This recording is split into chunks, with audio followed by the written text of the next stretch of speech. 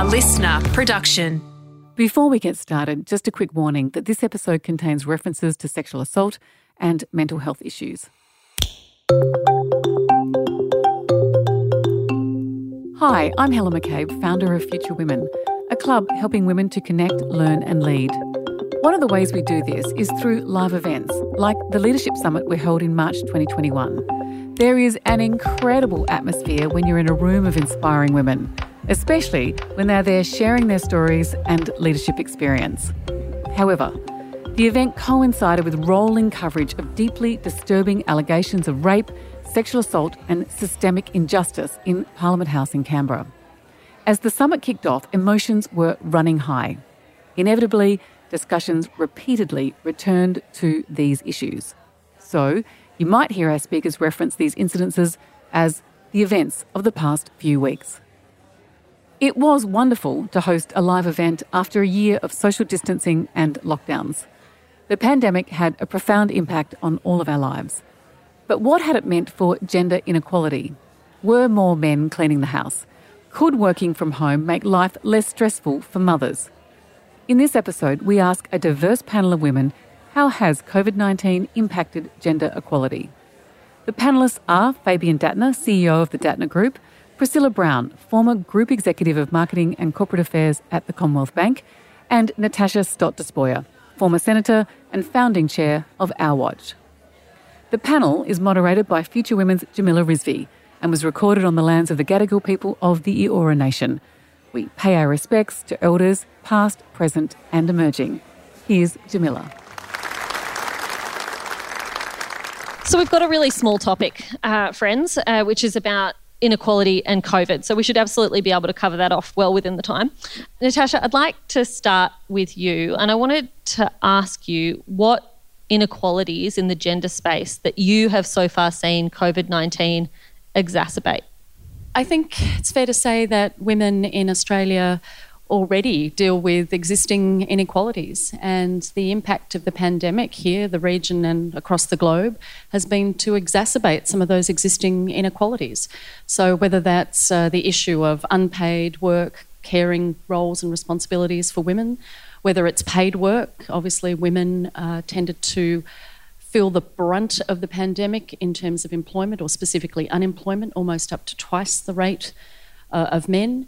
And then we a highlighting or exacerbating of gender norms and stereotypes. So, we went back in many cases to being caregivers and an extra hour at least of unpaid work a day for women. Plus women were on the front line. Healthcare workers, informal workers, childcare, aged care providers, etc., teachers, etc. So there was that economic as well as social dimension. And finally, because this is a very, I'm happy to elucidate on any of these points, the area in which I'm involved, the issue of preventing violence against women and children. We know that the shadow pandemic of COVID and the pandemic has been the issue of women's experience of violence, and that violence across the world affecting women and children has increased, and specifically in Australia, the rate of violence increased, the severity of that violence increased, and even COVID itself was being weaponised. So I think there are many dimensions, but the take-home message is women were disproportionately affected, socially, economically, and that is something with which governments have yet to grapple, and certainly in Australia we haven't tackled that from a policy perspective. I must say, in those weeks and months of lockdown in Melbourne, we kept getting that message again and again of you are being kept at home to keep you safe. And there were so many messages going around with groups of my friends saying, what about the women who aren't safe at home, for whom home is not a safe place? Fabian, what have been your observations during the pandemic of gender inequalities? And have there been any spaces where there's been improvement, or am I just looking for a silver lining that doesn't exist? I think there's definitely a silver lining, and I feel like I've been in your homes in one way or another for the past year, frankly.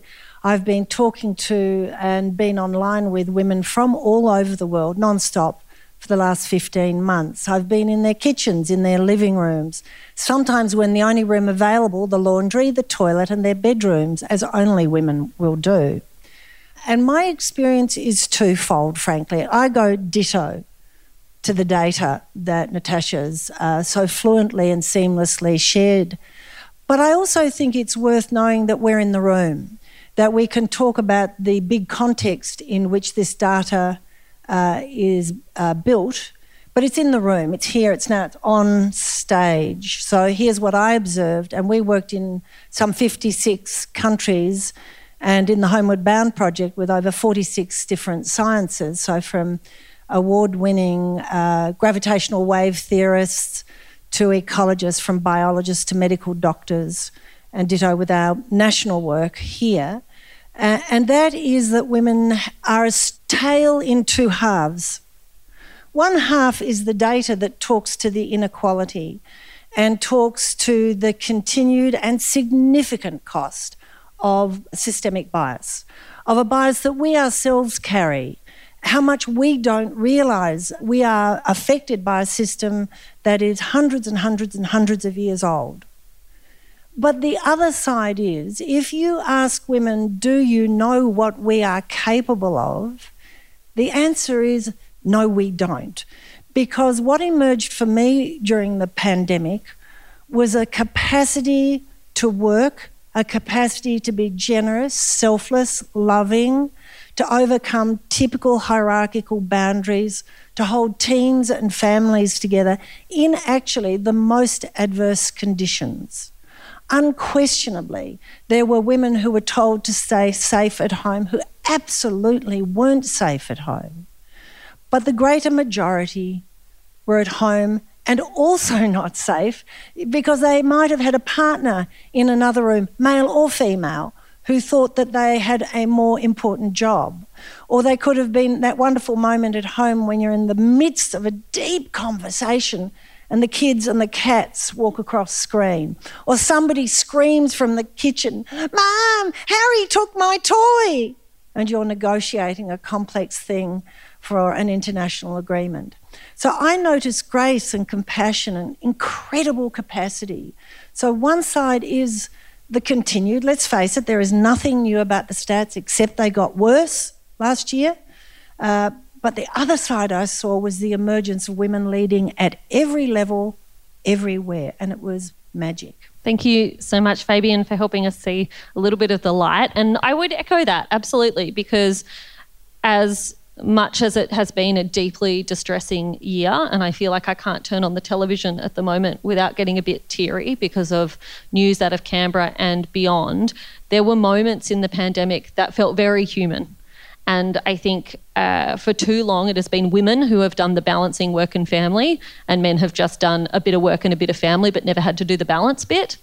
And one of the lovely things about the pandemic was we were forced to stop hiding our families, to stop hiding the different responsibilities we had because there wasn't another option. And I, for one, loved seeing babies on hips and, children working in and pets walking in and whatever it might be. It humanised colleagues who I didn't know as well, and I think it created connection. But again, I do think that juggle still remained on women even within the home, as someone who worked from the dining table while my husband worked in the study the whole year. Anyway, I'll get over it one day. Can I come to you, Priscilla? I want to ask a twofold question about women's economic security. So firstly, you work in the financial industry. Could you reflect for us what the situation is like when it comes to income inequality for women and how that might have been affected by the pandemic here in Australia? But I know you're also the director of Project Mercy, working in development efforts in Ethiopia. Could you also perhaps extend your comments to what might be happening elsewhere in the world? So we're certainly other countries weren't spared the enormous impacts of COVID the way we have been. Look, first of all, we are seeing all of the problems exacerbated, not only here, but around the world, that we know are true for women. We're also seeing women lean in, exercise their power, and in some cases, gain recognition for doing so. And that's not just true in developed countries, it's also true in developing countries. So in a village where you have one man, 3 wives, and 8 children who cannot go off to either the field or the school, the woman's role is incredibly powerful and understood in ways that maybe they weren't when that man could ignore and walk away from what's happening. That's happening in a little village in Yettaban, Ethiopia, but it's also happening, as you just described, in homes here where women are professionals in one of the most developed countries in the world we sit in. So I feel that we're all at an incredible tipping point. It's very interesting to me to see the Me Too movement starting here in Australia so strongly, because I was in the US when it happened overnight, where things we could say last week, we couldn't say next week, men and women, where awareness was elevated everywhere. I work in a financial institution. I've worked in financial institutions most of my career in the US, in New Delhi, in Paris, in Toronto, now here. I grew up in Germany. I'm Ethiopian by descent. I've seen a lot of people in a lot of places. I've seen wealth and I've seen poverty. And I think there are some common themes among women. And I'm going to make some generalizations someone in the audience won't like. But this is my experience. I've seen women act as the repairers, exercise maternal instincts to make it okay. Whatever the situation is, wherever they are, women do that, which means that we are well represented on the front lines of every disaster. It was true in SARS. It was true when AIDS epidemic happened across Africa. It's been true in every struggle I've ever known. I've also seen women recognize not only the plight of women, but the plight of others. The famous speech that comes to mind is Harriet Tubman, who some of you may know, ran the Underground Railroad back in the 1800s in the US during slavery, taking people to freedom. She gave a famous speech to the women suffragettes, and the speech was entitled, "Ain't I a Woman?"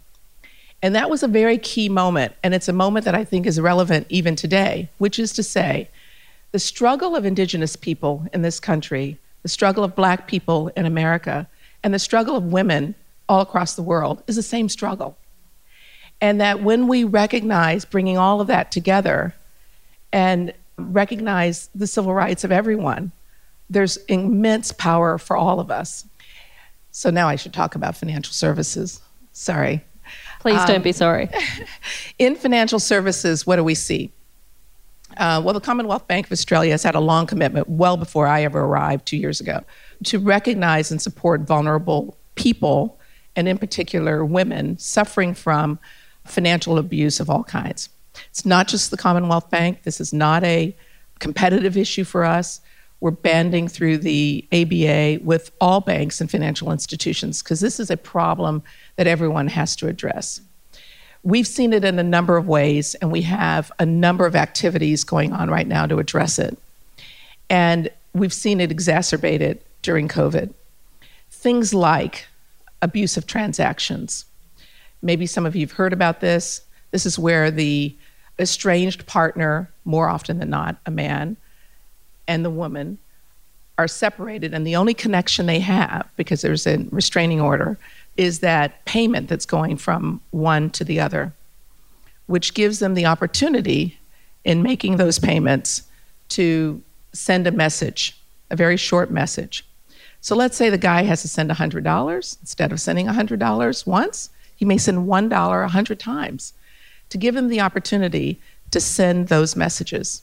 The messages may start with, "I miss you and the kids," and somewhere along the way, the message changes to, "I hate you," and then further along the way, the message changes to, "I'll kill you."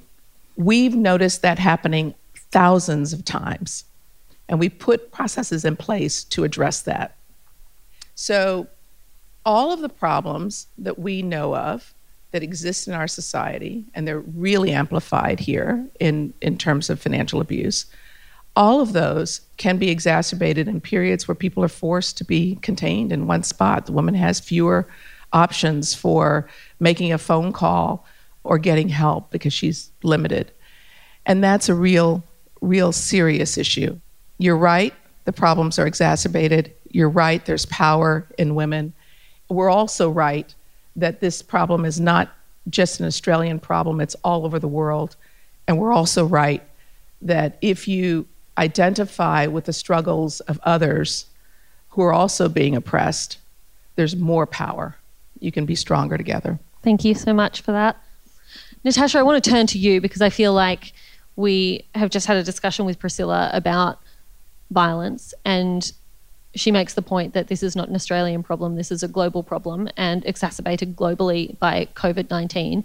You touched on a few different issues in your introductory comments. Do you think you could take us a little deeper on this and what we're seeing when it comes to the COVID-related impacts on gender-based violence? Well, of course, the issue of gendered violence or violence against women and children in particular, noting that obviously women and children are not the only victims, but primarily when we're talking about this power imbalance, this affects women and children. It's an epidemic, according to the World Health Organization. In Australia, I describe it as a national emergency. It was a national emergency before COVID. Before COVID, police attended a domestic violence incident every 2 minutes on average, so that's 657 times a day.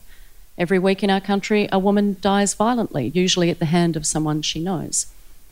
And I do acknowledge that women are not the only victims, that this violence is perpetrated against men and women, but in the majority of cases, the perpetrator is male, 95%.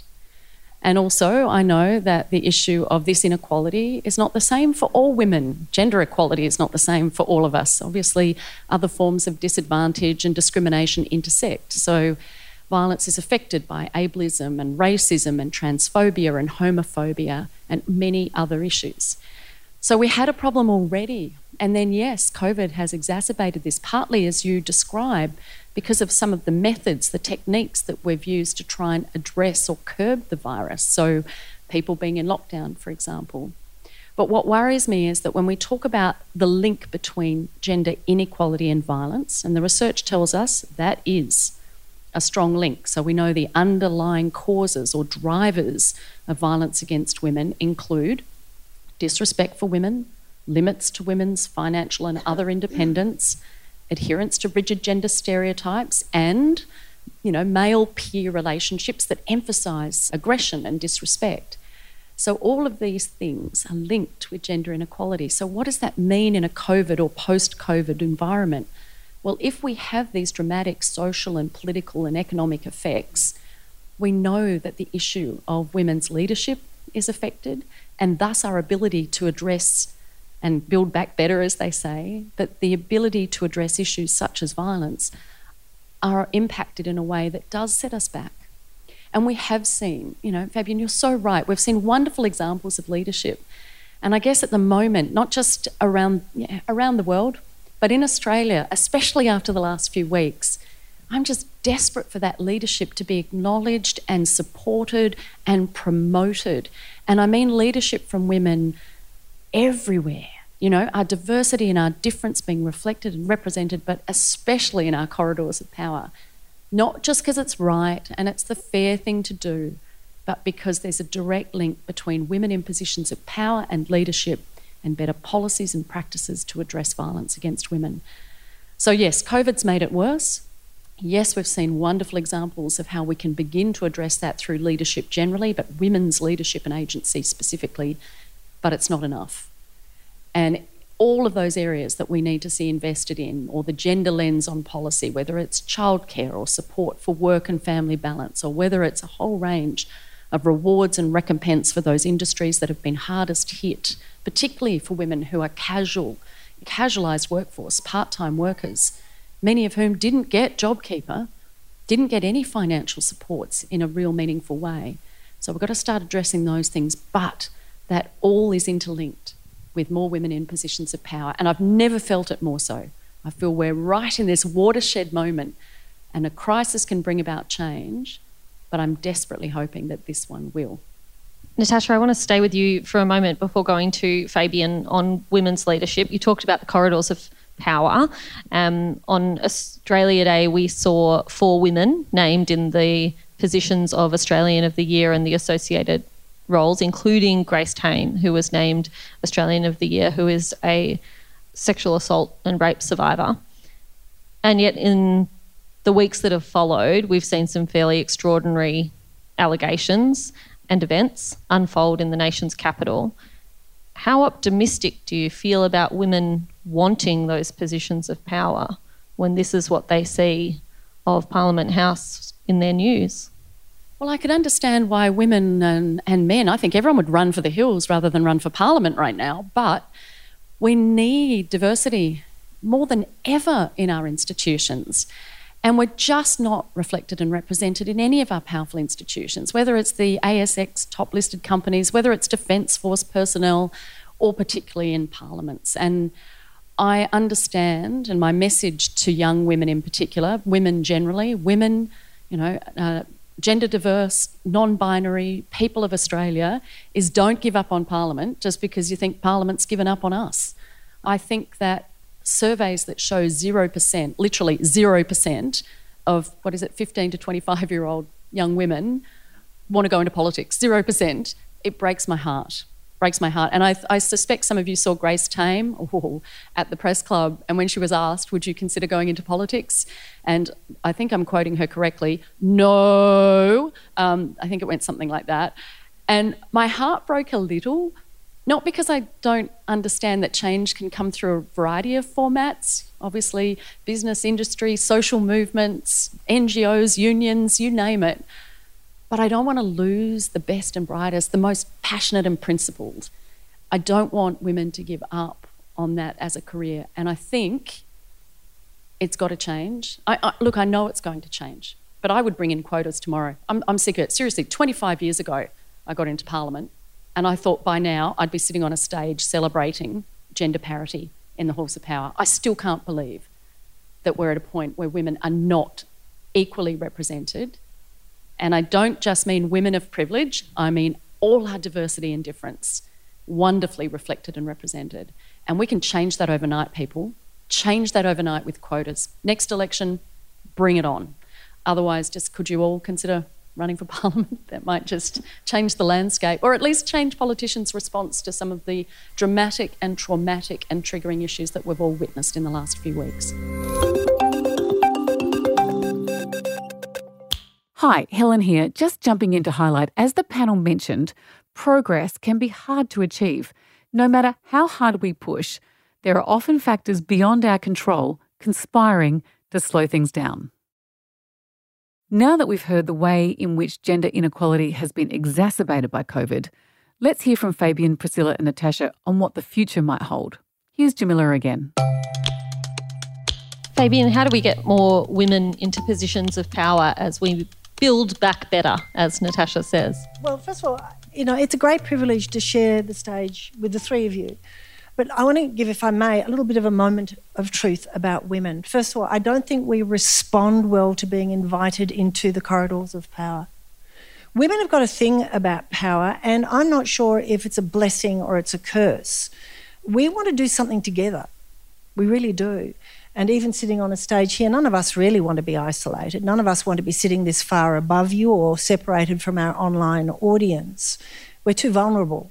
We will never be the biggest, the strongest. We will never have the sharpest teeth or the longest claws. We can't run faster. We will never be bigger.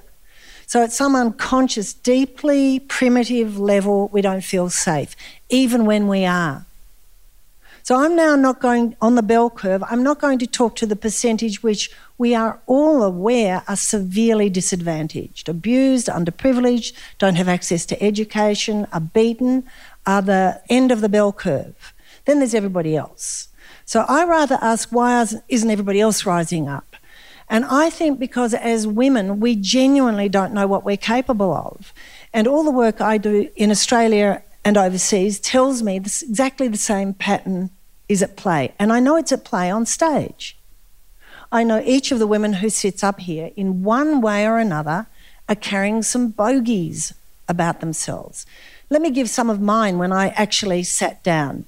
First of all, I looked at my feet and went, why didn't I get the instruction not to wear the shoes I've been wearing all the way through COVID on stage? Then I got a thigh moment. Has anyone had a thigh moment? Does everyone know what a thigh moment is? It's when you compare your thighs to somebody else's. And look at this. I'm sitting next to the most gorgeous, and then I'm feeling like I just need to move a bit nearer to these two. Now, this sounds silly, doesn't it? We're paranoid about our makeup. I haven't worn high heels for 18 months. I'm not sure I ever will again.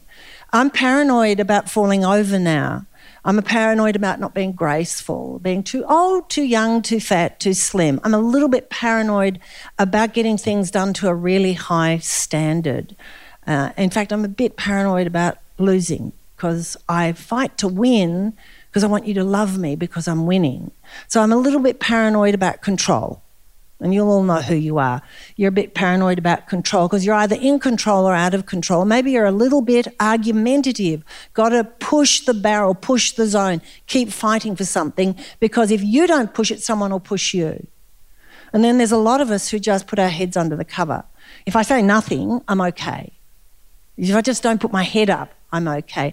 And then there's this big bag of women who work to be generous to a fault, to worry about what other people think of them, to worry about fitting in wherever we are in the world. And that is our challenge. I think that whilst, and I, my heart goes out to, and I'm also active at the fringes of the bell curve, it's the 60% in the middle that concern me. And I think there are some propositions we must challenge. I'm not sure about leaning in. I say that with love and respect. I don't want to lean in on my own. If I was sitting at that table and we all went, let's lean in, and everyone, yeah, it's a good idea, I would do it. But I don't really want to do it on my own. And there's our problem with the corridors of power. It's an archaic, male-dominated structure that belongs to another era. Now, question, how do we change it? By being in there. How do we get in there? It's a hard gig on your own. It's a hard gig on your own. So I think women as collectives have to start talking about what do we want. The crossroads, we really are at a crossroads. And to the left is the old way of leading, and it's ancient. Universities, for instance, the structure of their leadership is over 1,000 years old. But the world we've created is so different. Decisions are being made under our feet at a terrifying speed, not by the people in the corridors of power, but by organisations surveilling our information online. It's changed under our feet, and I think women need to come together and ask, what sort of world do we want? And therefore, what sort of leadership will help us get that world? So I describe myself as a leadership activist for those reasons. The leadership paradigm we've got is sick. It's moribund. It's not functioning effectively. And it has taken us to the point where at the brink on every single primary indicator of the 8 big systems in which human beings must survive. Only one of those, ozone layer, because we acted a long time ago, is within boundaries that human beings will survive. So it's a 60%, it's you and me, it's the ordinary women online, yes, at the fringes. But my God, we need to mobilise us. And we need to say, what's the future we want?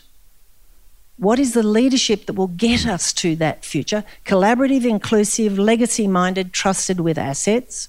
What can we do in small groups and large to move us towards that? Thank you, Fabian. Hear, hear. Priscilla, Fabian just spoke about occasions where it feels like the rest of us are moving ahead of governments.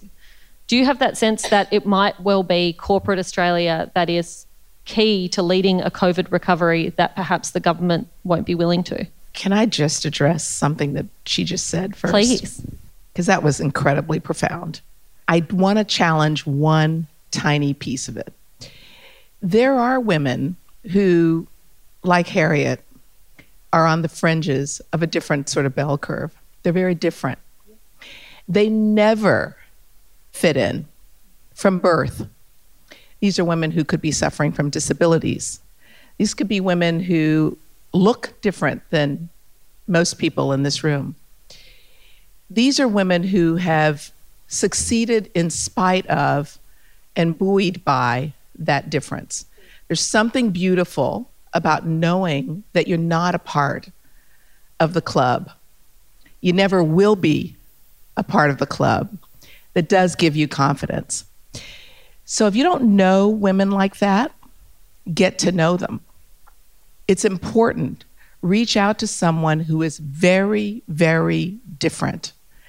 And you may actually find that rather than doing them a favor by doing so, they'll actually do you a favor by teaching you that different is okay. Striking out as an individual is all right.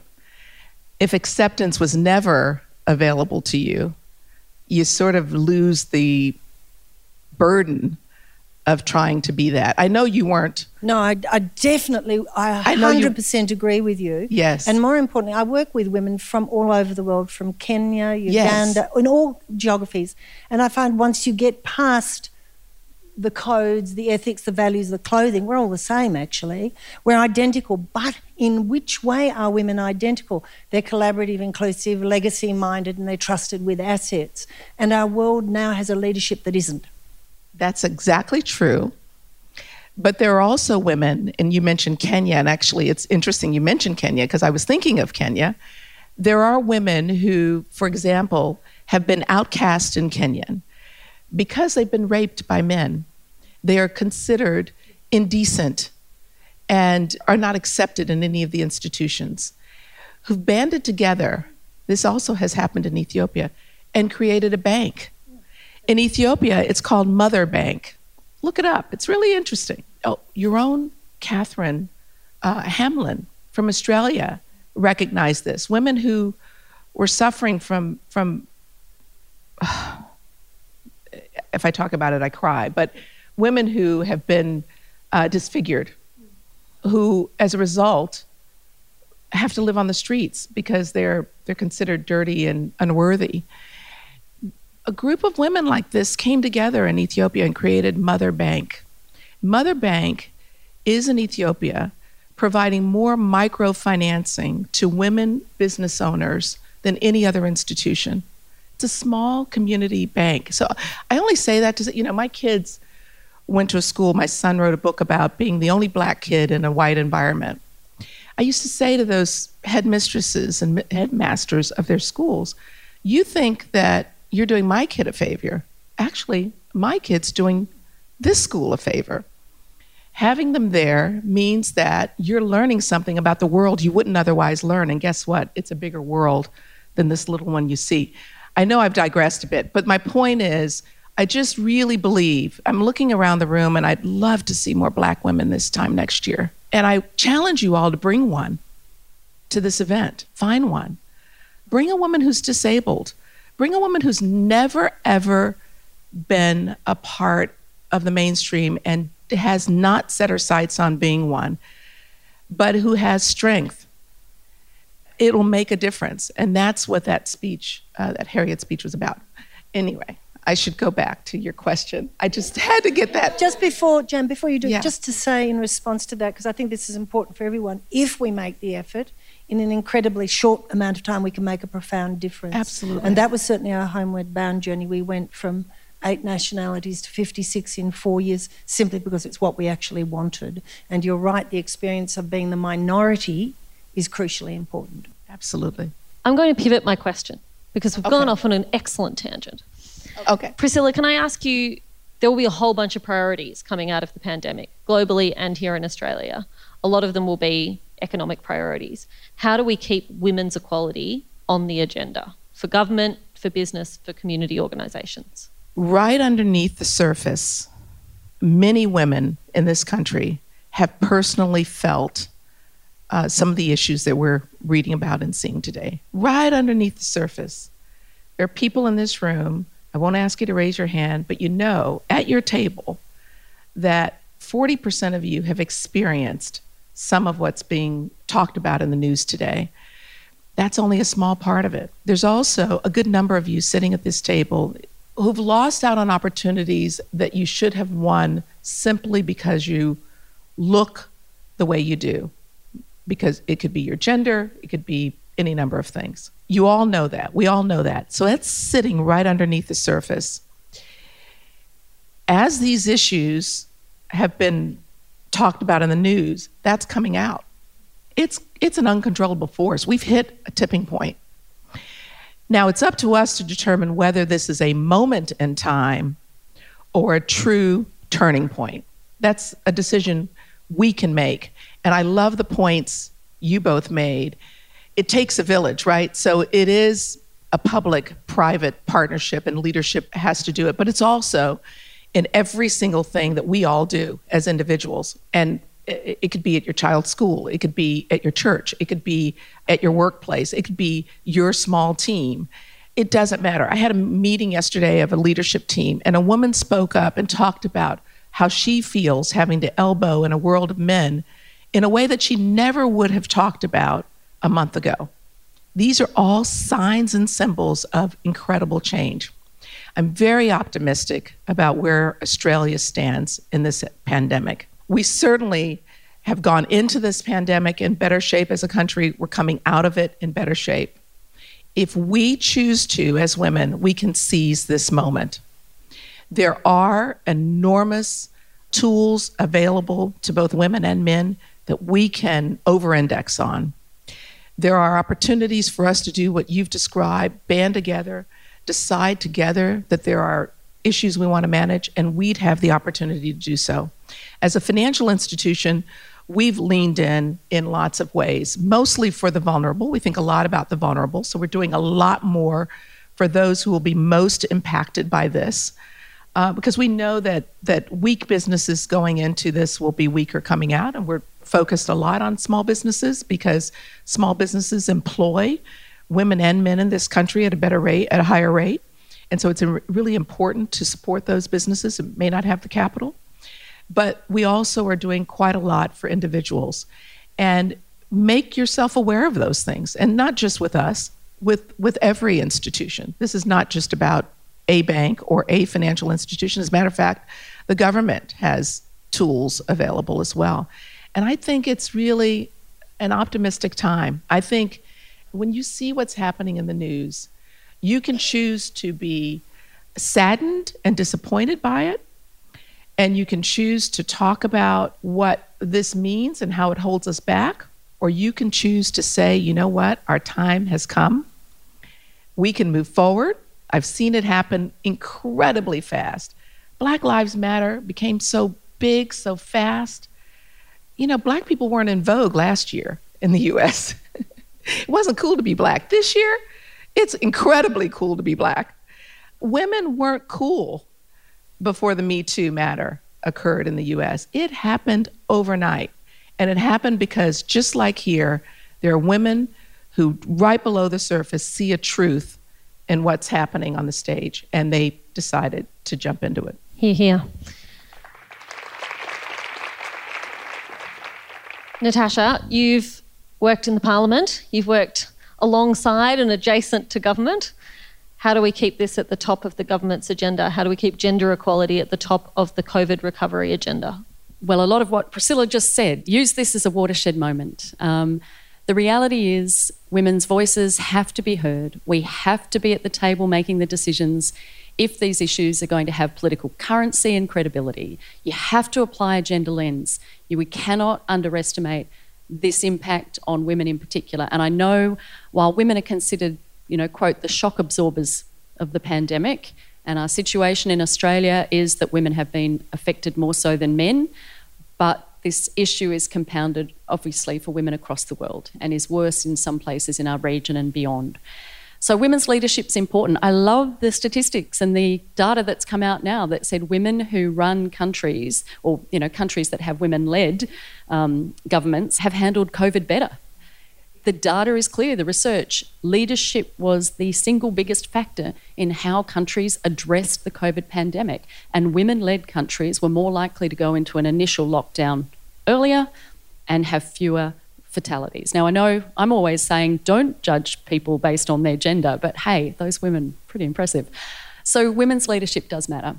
We know it makes a difference. So we need to ensure that women are not only at the table or having the discussions in corporate life, more broadly in NGOs, they do have to be in Parliament. There's no question. And I think that we can, Fabian, we can take up all those things, all those qualities and values to which you referred. Yes, we're collegiate. Yes, we like to collaborate. Yes, we have integrity. But we're also really different too. I don't expect women to be homogeneous. I expect you to have different ideas and policies and dreams and even ways of functioning. Although today I have learned about thigh moments. Having said that, I'm not sure how many male politicians are sitting in Parliament today going, Check out his thighs. Because they're not worrying about this stuff in the same way that some of us are. And that's why, call me a humorless feminist, and it has been said, but yes, I want us to get over some of those challenges so that we can begin to embrace and use power in the same way that our male counterparts do. Power's not bad. Power's great. I learnt that as a senator. As a legislator, I learnt with the stroke of a pen, legislation could change lives for the better, particularly the lives of women and children in the community. So you've got to be at that table and bring our diversity and difference to it. Thank you, Natasha. Can you join me, everybody, in giving an enormous round of applause to our panel, to Priscilla Brown, to Fabian Dattner, and to Natasha Stott Despoja. And remember, that was from one of our live events. And you can become part of the movement by signing up at futurewomen.com. The Future Women Leadership Series was presented by Helen McCabe, executive producer Jenny Goggin, sound production by Darcy Thompson.